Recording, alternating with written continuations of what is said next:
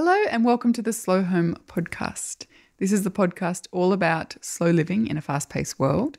And my name is Brooke McAllery. Thank you very much for joining us today. I'm Ben McAllery and welcome to episode 203. So in today's episode, I chat with the wonderful Erin Rhoads, who you may know as the Rogue Ginger, which is such a cool name for a website. I love it. I really love it. Erin is a zero waste advocate, plastic-free advocate, a low waste advocate as well. And she's been writing about her experiences and the changes that she's made in her home and her family's life for the past few years. And she's just like a font of knowledge. She really is. And I loved talking to her because for a while I would look at someone like Erin and feel intimidated by the changes that she had made to her life, which is significant, like hugely significant in reducing her waste to almost zero. And I would feel like a bit hopeless that I couldn't make those changes myself. But talking to her was such a relief because she talks about how that was not her 5 years ago. And the changes that she's made have been very gradual and very intentional. There's been heaps of mistakes and heaps of accidental plastic bags and straws. And yeah, when she was talking about it, I was thinking about you, particularly when we spoke about it the other day. And she's just so refreshingly honest and accessible, absolutely. She makes the idea of zero waste living and plastic-free living really accessible, which I think is something that we struggle with, like all of us, you know. And we had a question last week in the host for about this idea of eco-anxiety. And Erin talks about it today, actually, and she calls it environmental overwhelm, environmental guilt, and how feeling that kind of guilt about not doing everything perfectly often leads us to doing nothing. Yeah, okay. So she and I talk about that a lot as well. But it's a fantastic episode. I don't know why it's taken me 2.5 years to talk to her, but I'm really glad that I got to. Yeah, that's great. And so the other good news about Erin is that she's part of our online retreat. She is. So Erin is one of the 13 presenters or facilitators or contributors to the Live Life Simply online retreat, which is currently open for registration, and it will be open for the next 10 days. So this comes out on the 12th of October. Registration closes on the 22nd. So head over to livelifesimplyretreat.com. That's livelifesimplyretreat.com. And you'll find all of the details of the 13 contributors there, and you'll also be able to reserve your spot. But Erin's running a session about like an introduction to the low waste lifestyle. Great. And it's fantastic. It's really, really fantastic. And her resources that come as part of that. Those resources are so good, so clever. Just clever and simple. This is the whole thing. The whole sort of mission behind Erin's work is reducing waste, reducing plastic, but in simple steps. Not necessarily easy, as I always like to point out, but simple and accessible and doable. So, yeah, if you're interested in learning more about that after listening to Erin and I today, livelifesimplyretreat.com, and you can find out about the rest of the retreat as well. Can't wait for that. Any other messages? I love yous all. Yeah, I want to really briefly mention, I know we've done it a couple of times, but our live podcast recording at the State Library. Yes. Which is coming up in 11 days. Very good. Okay. Lots happening that weekend. But the events page over on slowyourhome.com is the best place to find out about that. I think you can find a link to the tickets and information there, as well as all the show notes, including Erin's website and her Facebook page, which is where she's got a fantastic community of people who are looking to make, the shift towards zero waste living. It's just a hub of heaps of information and tips and ideas and resources. But Erin's website is therogueginger.com, and I've got a link to that in the show notes as well. Good stuff. Great stuff. Well, enjoy the episode.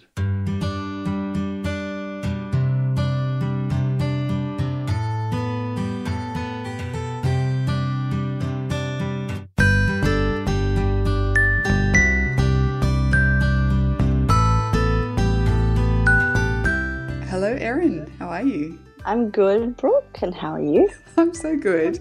Thank you so much for talking to me. No worries. Happy to have an excuse to send my husband on a walk with our baby and have an adult conversation. When you've got little ones, it's those sort of moments of being able to sit down and have an adult conversation. They really are like key. I think they were key to my well-being and my well-roundedness, I think. Yes, there's only so many times I can sing Hickory Dickory Dock, I think, at the moment. You were taking me way back, actually. Oh, God. I remember thinking to myself, this has got nothing to do with anything, but when our kids were just loving particular songs and they'd ask me to sing them every night when they went to bed, be like, how many times will I sing this in my lifetime? How many times will this happen? And then it passes before you know it. But anyway, how old's your little one? He is 6.5 months. Okay. So he's at a stage now where he just wants to play, which is great. But it's also like you don't get anything done, really. It's a big shift, actually, from that newborn to coming into like the infant and then 1-year-old before you know it. But like they really shift from being quite passive to not so much. It's a big shift, and moving and teeth, and it's just I'm just like, can you just stop growing? Just give me 5 minutes to catch up.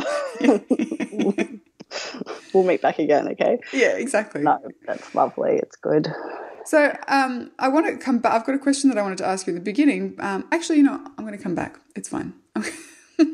Don't mind me.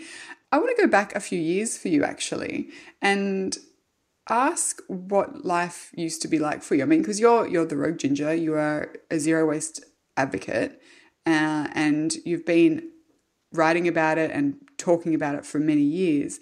But were you always passionate about reducing your impact on the environment, or was there a catalyst, a moment that things changed for you? I wish I could say that I was this, environmentalist and, keen to always make the right decision when it came towards it. But I wasn't. I was the complete opposite. I was a poor recycler if I did recycle.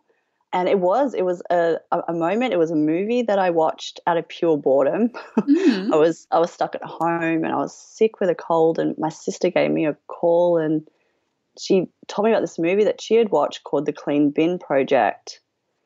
And I literally had nothing else to do. So I watched it, and it followed this couple from Canada who gave themselves the challenge to create no rubbish for a year. And it was after that movie that I went, I want to do something. I need to do something.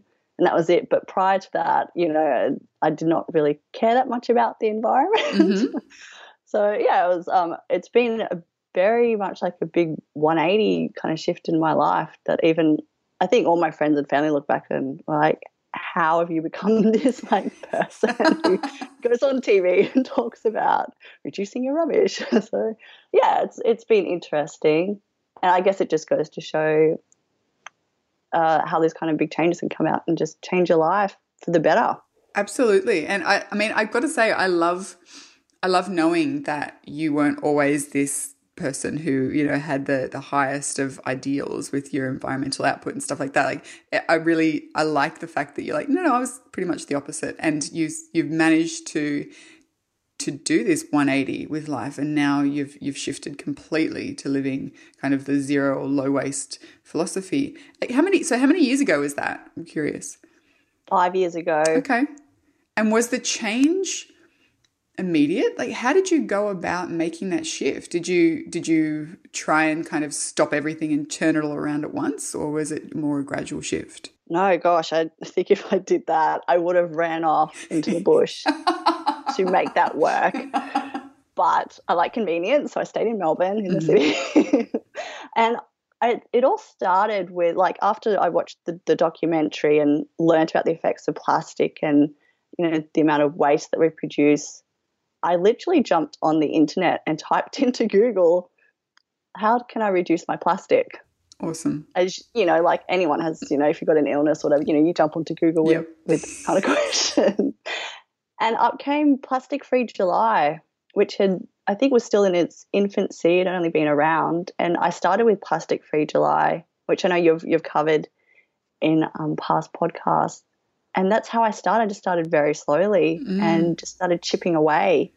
And I just started seeing benefits. So it made me want to kind of continue. A lot of benefits that I didn't expect. I just wanted to reduce my plastic. I didn't think, I'd find joy in supporting smaller businesses or, getting to know my farmers or, saving money. I didn't expect any of this at all. And, also just learning to slow down and realize I don't have to be part of this fast-paced, chaotic world that we've kind of created for ourselves. I've got the power to kind of step up and say, no, I want something different. Yeah, I think that's brilliant. And I love that one small shift and many, many, many gradual steps have led you to that point of looking back and going, wow, I did not realize that me stopping using straws was going to impact everything, or the fact that I stopped using Glad wrap is going to have this huge impact. But it's the ripple effect, isn't it? Because it leads you from one thing to the next very gradually and kind of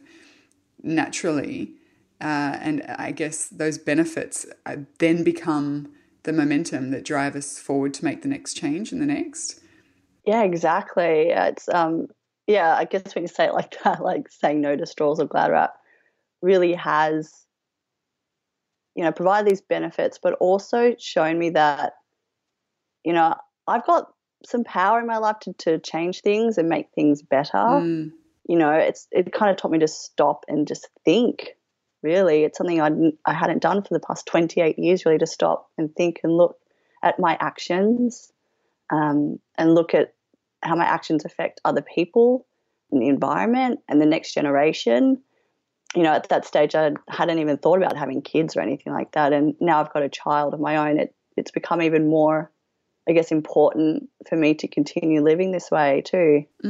What's it? I mean, an exercise in curiosity and critical thinking, isn't it? Yeah, definitely. It definitely is. And, you learn about one thing and, like say the health effects of BPA and you find out, well, BPA free is not the solution. There's BPS now, which is that replacement. And then you learned about microplastics and it's a domino effect. And, and they all lead into, healthy eating as well and mindfulness. And yeah, it's just all connected in a really nice way where I found a nice place in my life, I guess, where I feel like I'm part of the environment, part of that circle. And I do think that you're right. I mean, it sort of sits in part of this ecosystem of becoming more aware as well of our actions and our choices and the wider implications and what that can impact, not only in terms of the rubbish that we produce, but the work that we do and the food that we eat and the way that we parent and the way that we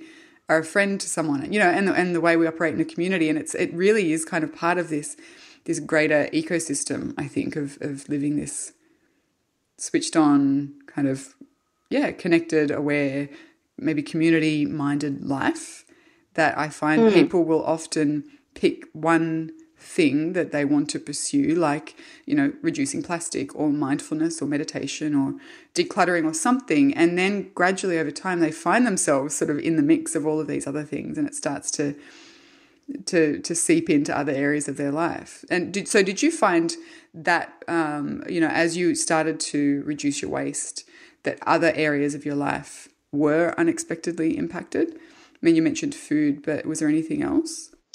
I think, food was a big one for me, and that ultimately led me to, I think, connecting with my community more, not just like supporting local businesses, but just being involved in my community, just opening up to what's going on, being aware of, what's happening in the local parks, activities that are going on, becoming more, I guess, grateful for the services I've got around me and the hard work that people put into them. Also just being happy with enough. I think that was another one. They all had these kind of domino effects. I didn't think that, I'd be learning how to cook vegetables from my local farmer or something like that. I can go and ask him when he has something new and available. I can be like, well, how do I cook this? And then I can listen to his story and where does my money then go to support him? And also, connecting with local community groups as well. or just all the hard work that people go into trying to create a really nice place for me to live in, I think has been has kind of opened my eyes. I've gone from, I suppose, being this mindless consumer to being an active citizen. And we're kind of just treated as consumers, but we're not. We're living, breathing people who are moving about in these spaces. And once you stop and have a look around, you're kind of part of that. You're part of the reason that makes it great. Exactly. And there's so much that we can do. I think we spend a lot of time feeling powerless, to make any kind of impact. But I think you're absolutely right that this sort of switching on to the connectedness of things and the fact that we are part of something can lead us to feeling less powerless and maybe more like there's something we can do, no matter how small. I think, and that's one of the questions I wanted to ask you, going back a minute. We were sort of talking about this ripple effect and how one change leads to the next, and how, it's this big ecosystem of living, a more aware kind of life. But I think one of the problems people often come to me with is they can see all of that and they feel really overwhelmed by, the fact that maybe this one change is going to lead them down this path of changing everything and they're not ready for it. Do you have any advice, I guess, for people who feel overwhelmed? Maybe they want to start simplifying or reducing their waste, but they're terrified that everything's just going to snowball and it's going to become this all-consuming life change. In that case, yes, I have had that question before, and I advise people not to look at anybody else's journeys, I guess, which is really odd for me to say because I get up and I talk about my own journey. I guess what I mean is don't compare your journey to anyone else's. So, for instance, when I first started my lifestyle, there was only, say, 2 other people, I guess, sharing it in a way, and I just made a habit not to look at what they were doing. I took on their tips, but I was like, my life won't look like that because I live in a different location. I got different needs. And I also did it very slowly. I did it very, very slowly because I read something about environmental guilt. And environmental guilt is when you want to make all these huge drastic changes to improve everything, but then you, for instance, you forget to say no to plastic straw. And so then you think, oh, I'm a failure, I'm not even going to bother with this. And you give up. Yep. And it's very easy to give up. But instead, just take things slowly. Otherwise, that environmental guilt will just swallow you up and spit you back out. And just do things that work well for your life. There's no race to do any of this. Just be happy with the kind choices that you're making, I think. And don't look at anybody else's life. I found that during pregnancy too. I had a really rotten pregnancy, and I would read blogs, trying to look for help, and I just got a bit depressed because I felt like my pregnancy wasn't their pregnancy, and I felt a bit like a failure because of it. And I was like, I just needed to take my own advice with what I tell other people. Don't compare your circumstances to someone else. Just take some tips and apply them as you can to fit your life at the end of the day. I think it's such solid advice because, it's so easy, I guess, to look at. I always go to social media as an example here, but, these snapshots of other people's efforts or other people's journeys or the way they're living, and to compare that to what we know of our own lives, which is not a snapshot. We're seeing the highlight reels on social media, on blogs, and we know every intimate detail of our own lives, every failing, every frustration, every struggle. And people don't often talk about those publicly. So I think it's really good advice to take the tips, take the golden wisdom from other people's experiences, but then apply them to your life in a way that works for you. Exactly. Yeah. I was actually thinking about this the other day. My son is now sitting up and reaching out for things and obviously falling when he does, and I kept putting the things in front of him so he wouldn't fall. I was like, wait a minute, he's not going to learn to put his hand out to kind of learn to not, fall. So I just left him and I said, that's what I did. And that's what I tell people to do. Like, there's going to be instances where you will, forget to say no to a straw, or you might forget to take your bags. And that's okay. You'll learn to find a way to remember it for yourself. You'll learn to make these changes that suit you. So you kind of expect those hiccups. They're going to happen. That's okay. You can start again fresh tomorrow. Yeah. And just make sure it just works for your life, and don't look at someone who's got like maybe a jar of waste and be like, I'll never get that. I mean, no one says you have to keep a jar of waste with zero waste. There's no rule anywhere that says that. Just some weirdos that do that. No, they're not weirdos. But like, I've got a jar of waste. I keep it because I take it to schools, and kids go through it, and we have a chat about rubbish and whatnot. But you don't need to do that. Like, who would do that? Someone said it's like taxidermy for waste. I'm like, yeah, it's pretty weird.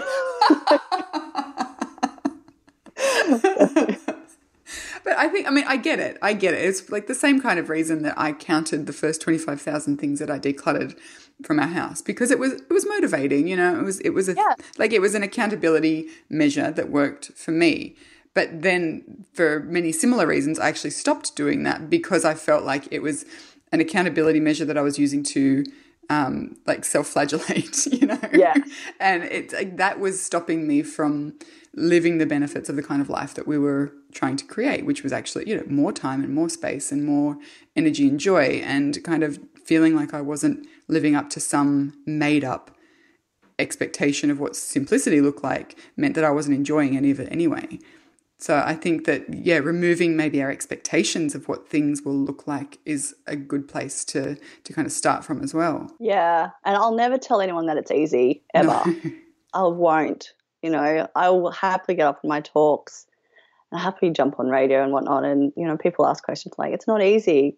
Making changes is hard, and you've just got to accept that. But people make changes all the time. So, and humans are highly adaptable creatures. And we can do it. We just got to put our minds to it, and we can do anything. Absolutely. And I think we need that driving, motivating factor, because otherwise it's just going to be much easier to continue on with the status quo. So do you have a particular idea or an image or something that you use to motivate you to continue to change and improve? Responsibility. I think responsibility is my biggest drive in terms of, I guess I look at it this way. You go into, say, a room and there's a mess in there, and someone's told you have to clean it up. And you're like, well, I didn't make this mess. It's not very fair. I guess that's kind of in the way of, all this rubbish that we're creating. The next generations, because it's probably going to be several generations, are going to have to pick up the rubbish that I've made, and it's not really fair. Why should they have to do that? It's my responsibility. The rubbish that I make, it's my responsibility, and I can do better. I can do better for them. It's I think of things like a landfill site. Once it comes to the end of its life, what happens with the landfill site is that it will be covered over with dirt eventually, and then it can't be used for, I think, 20 to 25 years, that space. Mm-hmm. And then after that, you can't even plant a tree on it, which really makes me sad. But they've got plans, to open them up eventually to be, spaces where people can go and, there'll be a park or something. But I'm like, you won't even be able to plant a tree there or a building or anything, because there's just that risk of everything sinking and releasing very toxic fumes into the air. And I'm like, why should my son or, and his friends and, and his children, etc., be stuck with this? It's just not their responsibility. We can all do better, I think. Yeah, I agree. I think one of the biggest factors, I'm sitting here trying to think, why isn't that sense of responsibility innate in us? Why do you think that it's not an innate thing? Like, why do you think that we have to be re-educated to be held responsible for our own mess? I would think it might be having to deal with some, I guess, looking at ourselves. We have to really kind of look at what causes these behaviours, and they're not so very nice traits, I guess, that we would see in ourselves. And, when I had to go through making my changes, I did kind of have to hold a mirror up to myself, like, why am I such a, mindless consumer? Why do I not think about this stuff? And does it come, am I greedy? Am I lazy? Am I, and I had to look at some things. So I think that might be it, just having to hold that mirror up to ourselves and tackling some parts of our personality that, aren't very nice, perhaps. and learning to, I guess, shake them off a little bit. And I think that's probably where it can be a bit difficult for people. And also trying or not wanting to be a difficult person. I think we're not very good at speaking up and saying we want things different because we might be afraid of causing trouble. Yes. And I always tell people, if you go to a cafe and you have a discussion with them about straws, or you take your own container to the deli to get, I don't know, hummus or dolmades, or you can tell I'm married to a Middle Eastern by saying like, I'm coming to your house. So, and if they say no and you can explain why, don't think that you're coming from a place of, causing any trouble. You're coming from a place of kindness. Like you're trying to do a kind action. So I think, people don't want to be that person who's, going to cause someone trouble. To me, I think that's what it is. It's, looking at those dark parts of our personality and not wanting to cause trouble. Yeah, I mean, we don't like being uncomfortable. I think we as humans go to very great lengths to distance ourselves from discomfort of lots of different kinds, and I think that that's certainly a big part of it because it's uncomfortable to question ourselves or to, as you say, hold a mirror up to ourselves and say, I am part of the problem, Yeah. It's really difficult. No one likes doing it. I constantly do it and I constantly feel uncomfortable about it, but you can use it as a motivator to increase your sense of responsibility, increase the things that you do rather than the things that you worry about. I think there's a kind of a bit of a disconnect there too, where we're mired in this eco-anxiety feeling, this guilt, and we kind of use that as an excuse to not do anything. But it's the act of doing, of taking the container to the deli, of asking the question at the coffee shop, that's where I think you start to loosen the grip of that guilt, even if they're only small actions. In my experience, they've actually freed me up to take bigger steps. Have you found the same thing? Yeah, I think it gives you confidence, to take another step and try something different, I remember when I first went to the deli, I remember I was very scared, and I think I circled the block, like walked around it once and twice, like, no, I can do this.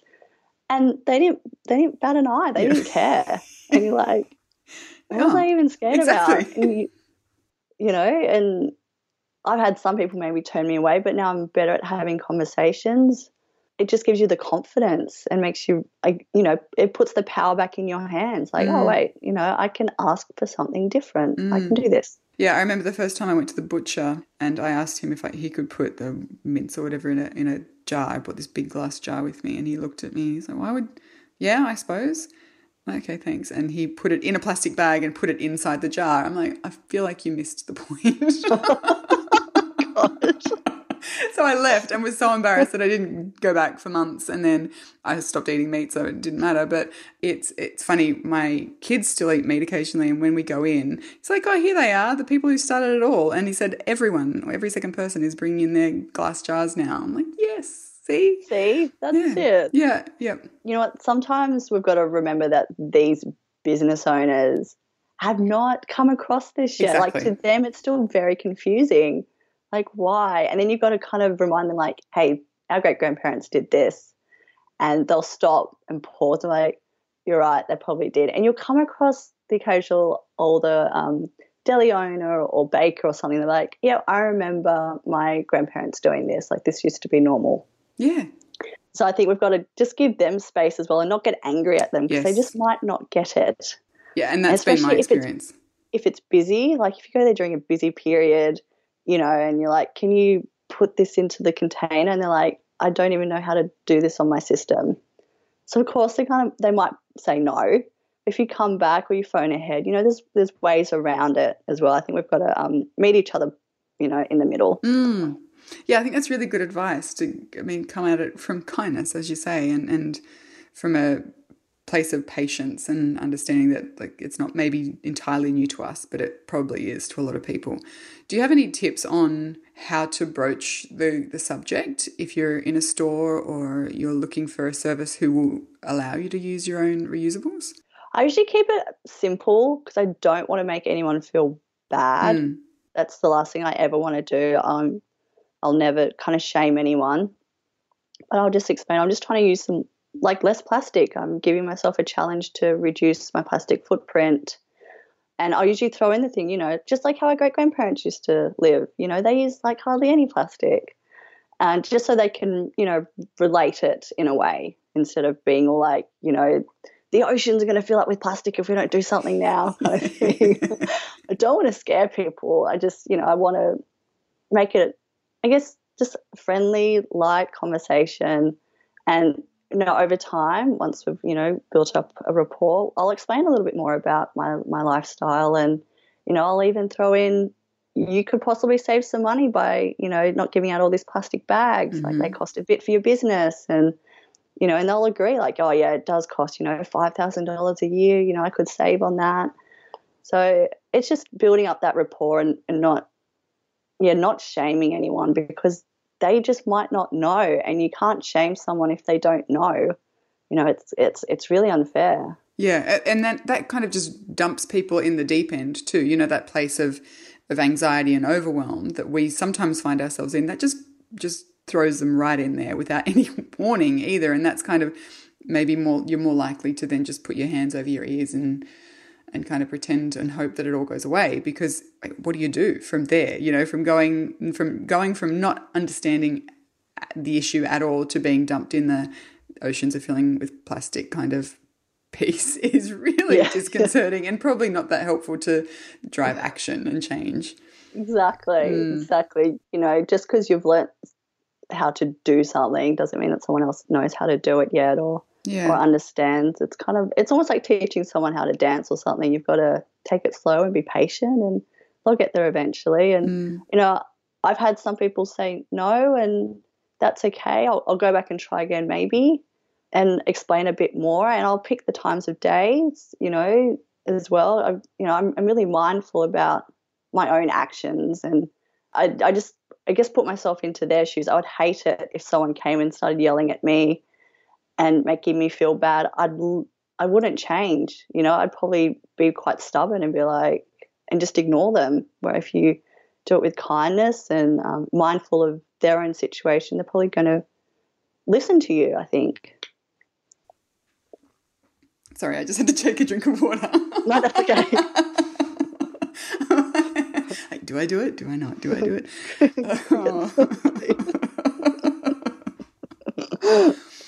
Can I ask then, what is one thing, if someone's listening and they've maybe heard of Plastic Free July, or they're keen to make a shift and they're only just beginning, what's one thing that you would recommend that they start with?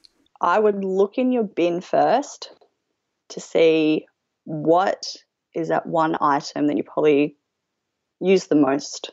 So it could be plastic bags, be takeaway coffee cups, could be straws. But I'm going to hedge a bet it's probably plastic bags or takeaway coffee cups, or even just plastic takeaway containers. And start swapping out. Just pick a couple weeks and pretend that item doesn't exist, and just invest in a reusable bag. Or, as much as I like to tell people to get a reusable coffee cup, I'm more of the mind, take 10 minutes and sit down and enjoy your cup of coffee or hot chocolate or tea, and or take a container to the deli, or a cloth bag to the bakery. Just look at what rubbish you are creating the most of. Don't look at what everyone else is swapping out. Just look to see where you can make an improvement. And usually it's plastic bags. I think that's probably the best place to start, would be a plastic bag. Yeah, and that's one of those things that you build that habit quite quickly as well, of grabbing the bags on the way out or leaving them in the boot of the car, having a couple in the bottom of your handbag. And it really is quite a simple change to make. I think that's probably my first significant shift. And then I bought, the produce bags, and that was really easy. And then people would comment on them at the grocery shop, and I'd feel good about it and tell them where I bought them. And that's, from there it becomes just this one small change after another that actually leads to significant change. Okay, so one of the things that people will always ask me about, actually there's two, and I'd like to pick your brain on them. First thing is cheese. People find it really difficult to get just your standard cheddar cheese that kids like in their lunch boxes without plastic wrapping, because most of the delis will already sell things pre-wrapped, or they won't sell that kind of just, your bog standard cheddar cheese. Do you have any suggestions? Okay, this is unfair because I live in Melbourne and there's a place that sells unwrapped cheddar cheese with no wax on it. So if you are in Melbourne, there's a great place at Queen Vic Market that do it, called Curzon Way. If you live elsewhere, you're going to have to buy a cow and start milking. No, I'm so kidding. the red hot tip is to move to Melbourne. Okay, got it. Yeah. Otherwise, I would just have a chat with them and let them know about your predicament and see what they can do. Now, you could get them and you could find perhaps like-minded people in your area, and you could say, we want to invest in a wheel of cheese, and you could divvy it up that way. Okay. How would you find those people? Great question. So you can jump on Facebook, and there are now quite a growing number of zero-waste communities all throughout Australia and the world, and you can get in there and say, I live in this suburb. Is there anyone else here? And you might be able to find those like-minded people. So I think that would be the easiest way. It would be to invest in a wheel of cheese. And you can sometimes get smaller wheels. Like a deli can order in food for you too. So I would chat with them in either, early morning or towards the end of the day when it's not as busy, and just let them know why you're wanting to do it. And you know what? If you speak to any true cheese connoisseur, they'd say you don't store your cheese in plastic. Anyway, it's like the worst thing for it. It's very true. Okay, wheel of cheese, move to Melbourne. Okay, excellent. Yeah. And then this is something that I struggle with. One of our kids loves wraps. That's what he has for lunch.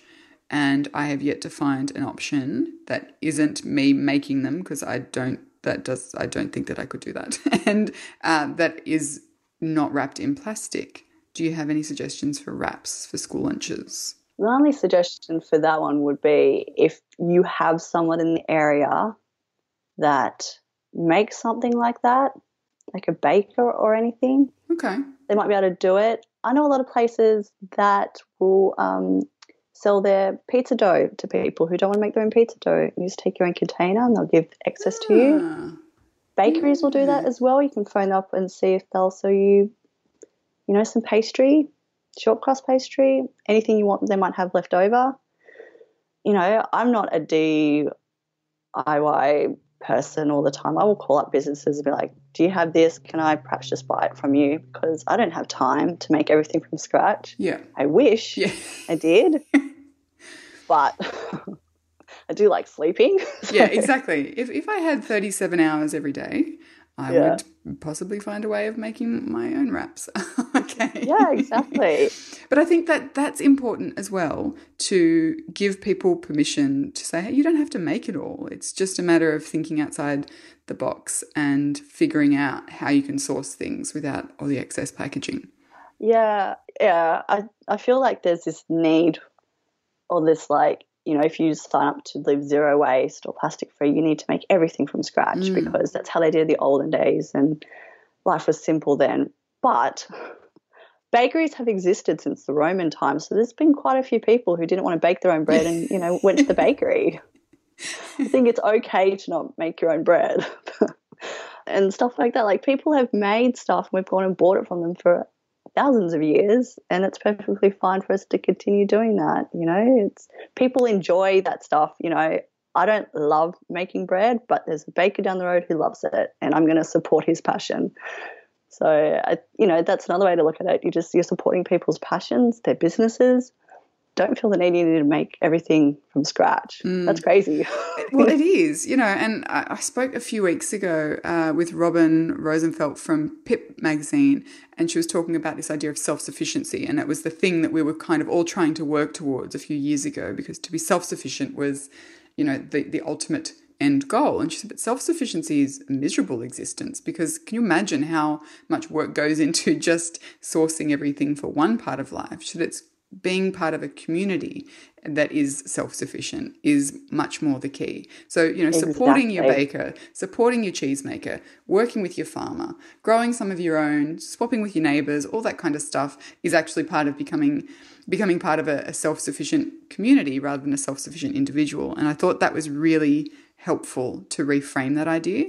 Exactly. Like I was thinking with your RAPS question, do you have a friend or a mum or, a brother, someone who might like to do that, and you could trade them for something and you could just pop those wraps in the freezer or something, see what you can outsource, I guess, You've got my brain ticking over now with that. But I think it's important to think that way rather than think, okay, well, there's no one that sells them that's not in plastic, so I give up.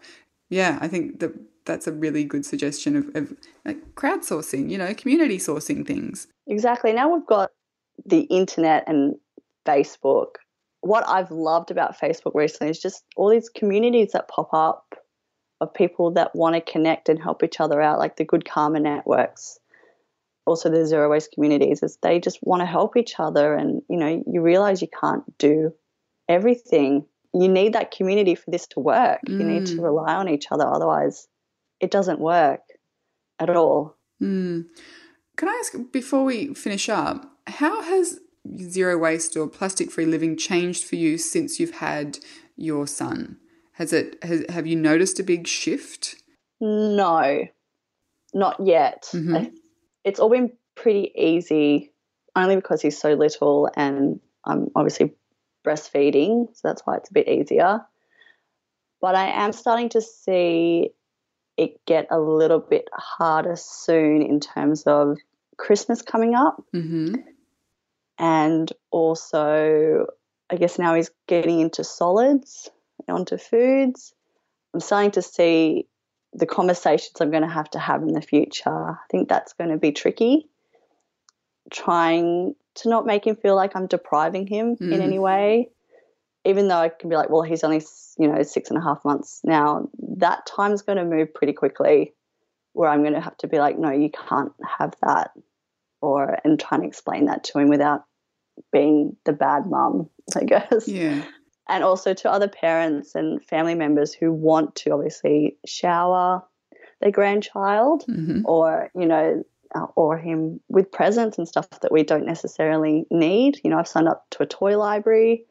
We've got access to great toys, and I think just having those conversations without sounding horrible, that's gonna be the hard part for me, I think. Yeah, I think that's something that a lot of people struggle with, how to be strong in their desires to live a particular way without sounding ungrateful or judgmental or, accusatory. It's a really difficult balance, I think, to strike, because we don't live in a vacuum. Being in relationships with people does mean compromises need to be made, but it's this kind of tension between compromising and educating without, preaching.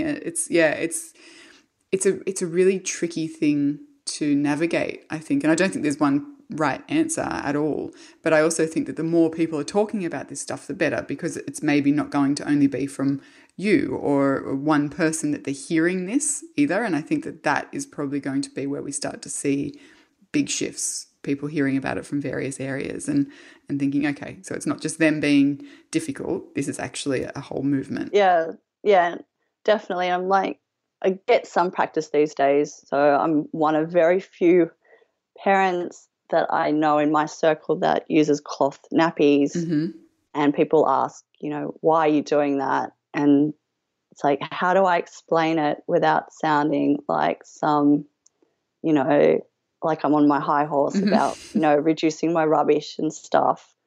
So I try to be tactful about it, and usually kind of use money saving as one, because that's a popular, accessible point.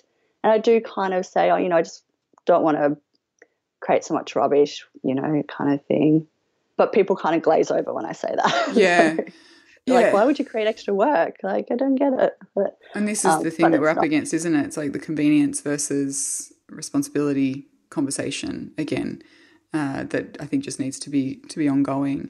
I do like what you said, and I've done this myself before, when people are kind of resistant to a request or a change that I've made, is this idea of I'm doing an experiment, or, I'm challenging myself. And I think people are much more amenable to that than just the kind of in your face, this is the way I'm living my life, even if that's where you're at. You know, I think it's a really nice way of describing a shift to say I'm experimenting, because people can understand that. You know, they can say, okay, all right, I can get behind that. Yeah, it's kind of like, you know, I guess we're so used to hearing people, you know, I'm trying this diet, or, you know, I'm trying dry July or something. You know, it's just another thing that people, I guess, are trying, and I guess it makes it a bit more accessible to people. And I think that's the trick, is just making these lifestyle switches accessible and not make them seem so scary, really, or like, as you said before, overwhelming, like they're going to have to just change everything about their life kind of thing. Exactly. And I think that's what you do so incredibly well, is that you give people the power to make small changes. You know, you genuinely do give people, like, you arm them with I guess, knowledge and tips and suggestions on how to go about making these changes. But you also encourage people. I often think about you writing the letter about the blister packs of tablets. Like, I thought that was just such a brilliant example of saying, hey, actually, I can do something. And if enough of us do something, then they have to listen. You know, and I think I spoke about it in the Plastic Free July episodes, but essentially you were looking at your rubbish, correct me if I'm wrong here, and you realised that if the tablet manufacturers created their blister packs differently, they'd be recyclable, but they weren't, because they were plastic. So instead of owning that and feeling bad about that yourself, you pushed it back to them and said, hey, what about this? Why can't we do it this way? And I just think that simple act of writing a letter empowers people to say, hey, what else can I do? Oh, exactly. I think if we all did that a bit more, we just sent things back that we're not happy with, change will eventually happen. And people do listen. You know, they'll acknowledge a return, you know, like a response, but they might not make change straight away, because they might not have thought about it, and they've got to think about their own products as well.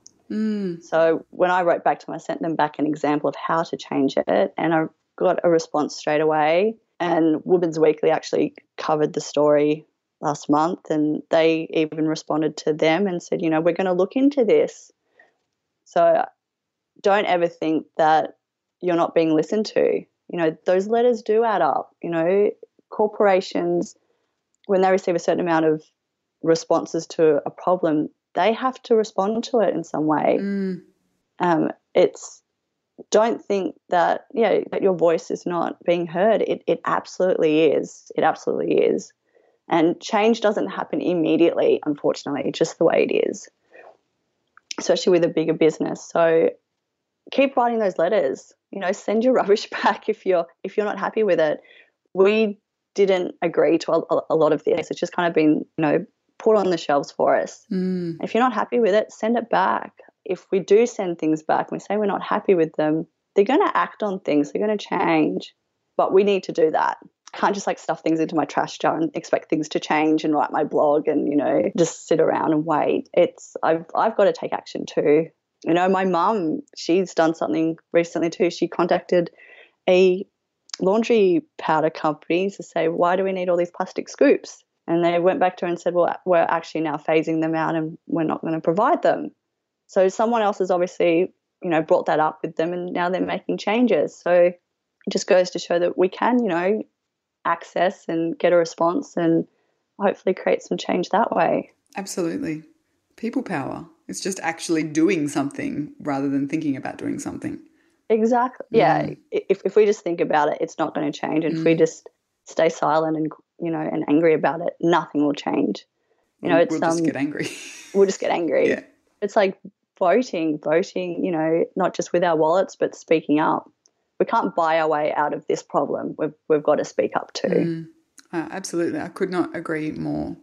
Erin, thank you so much for talking to me and empowering us to do more, but also just to do what we can do. I think the takeaway for me is small steps fine, but take the steps. Like, that's the key. We actually have to make the changes. We have to do the thing. We have to send the letter or write the email or tweet the tweet and, actually do. So thank you so much for your encouragement and your time. Thank you. Thank you for having me.